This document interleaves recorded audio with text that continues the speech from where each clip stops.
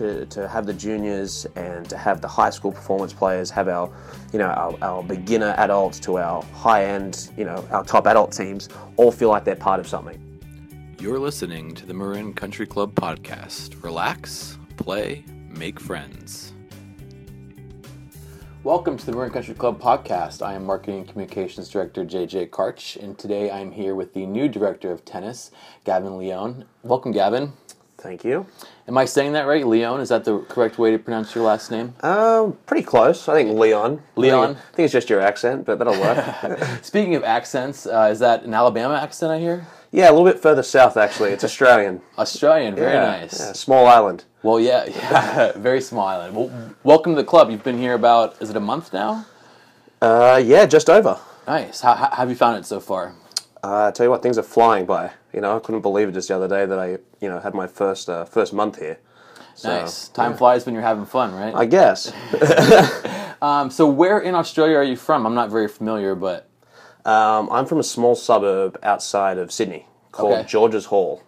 So believe it or not, that is a suburb. I know it has a hall in the finish, but yeah, Georges Hall is where I'm from. Okay, and when did you come over to the States?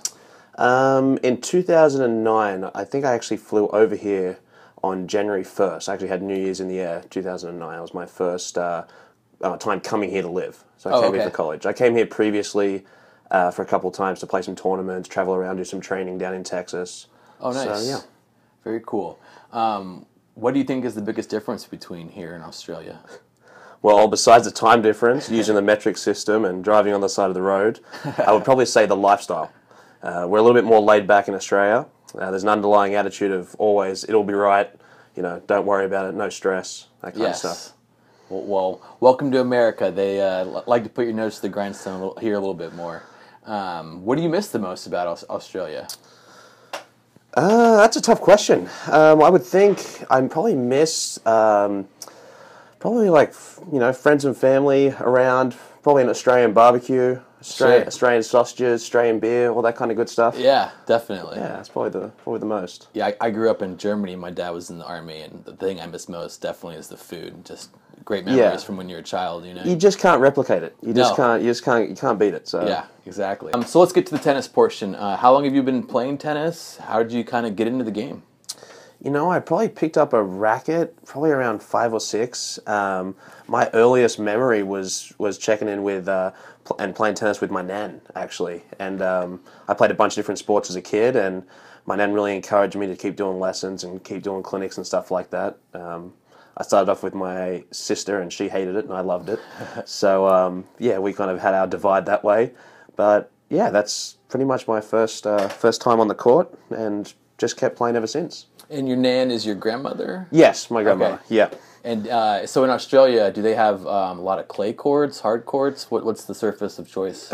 You know what? It's depending on location. Australia's pretty wide. I think it's just as wide as the States here. And, it just depends on where you are. I think probably the most part you'll get like synthetic grass, like artificial grass. Oh, okay. It's got some sand on it. I grew up on playing on that originally. And then most of the time probably very common to like hard courts, similar to here. Sure. But I think we have a little bit more access to variety back home. I think everywhere you go over here, especially high schools and college, universities, they're all hard courts. Yeah. Where you can travel around. You can get. I trained on clay. I trained on grass, and I had a good variety back home. Very cool. Very cool. So a little bit about your tennis background. I know when I was putting your bio together to announce your job position here, it said that you were the Australian Schoolboy Champion. What is that title? I've never heard of that here in the States. When I was in high school, I represented my state, so you had to go through a whole process to be selected to play for your state team. Okay. So I ended up playing for my state team, and when we went, there's a team portion of the event, and there's an individual portion of the event. So my team was lucky enough, we went on to win, so we got announced as the Australian champions. Okay. But as far as the Australian Schoolboy Champions concerned, the individual portion, I was named onto the Australian honour team. Oh. So we're the top 6 in the nation in Australia for high schools. Oh, very cool. And I was lucky enough to be ranked number 1 in that. Oh, wow. In the rankings of those guys. So yeah, hence the Australian Schoolboy Champion. Yeah, fantastic. That's awesome. So kind of fast forward to now, I know you do a lot of teaching out in the courts and everything. We actually got this question from Sandy Brownstone. She emailed us back after our email and was hoping that you could describe your teaching philosophy and style out on the court. I think where I start with is, firstly, you've got to teach really good body mechanics. I don't care what level or what age that you're at. I think you definitely have to make sure that you got that technique down to make sure people aren't getting further injuries. Try and get them playing more tennis without adding more stress to their bodies.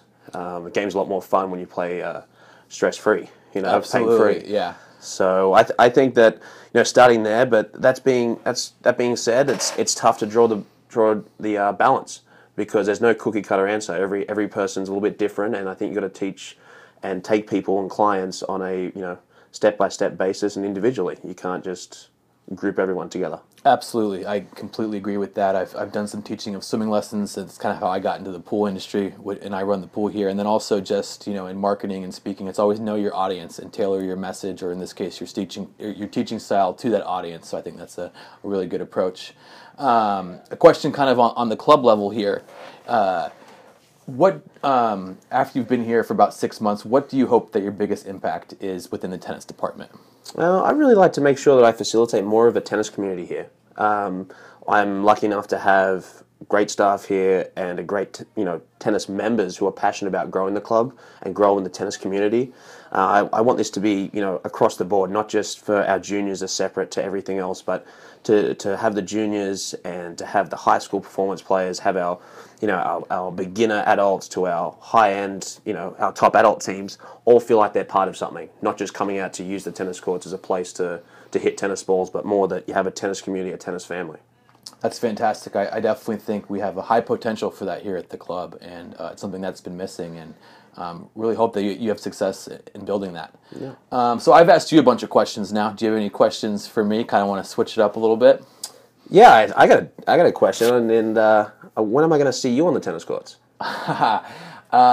Someday. So I've actually played a decent amount of tennis in my life. I played a lot on clay courts, actually. My dad was stationed at the embassy in Germany, and at the embassy there, they had a lot of clay courts. So I've done tennis camps, and then pretty much any army base I was on, there was always a tennis court within walking distance.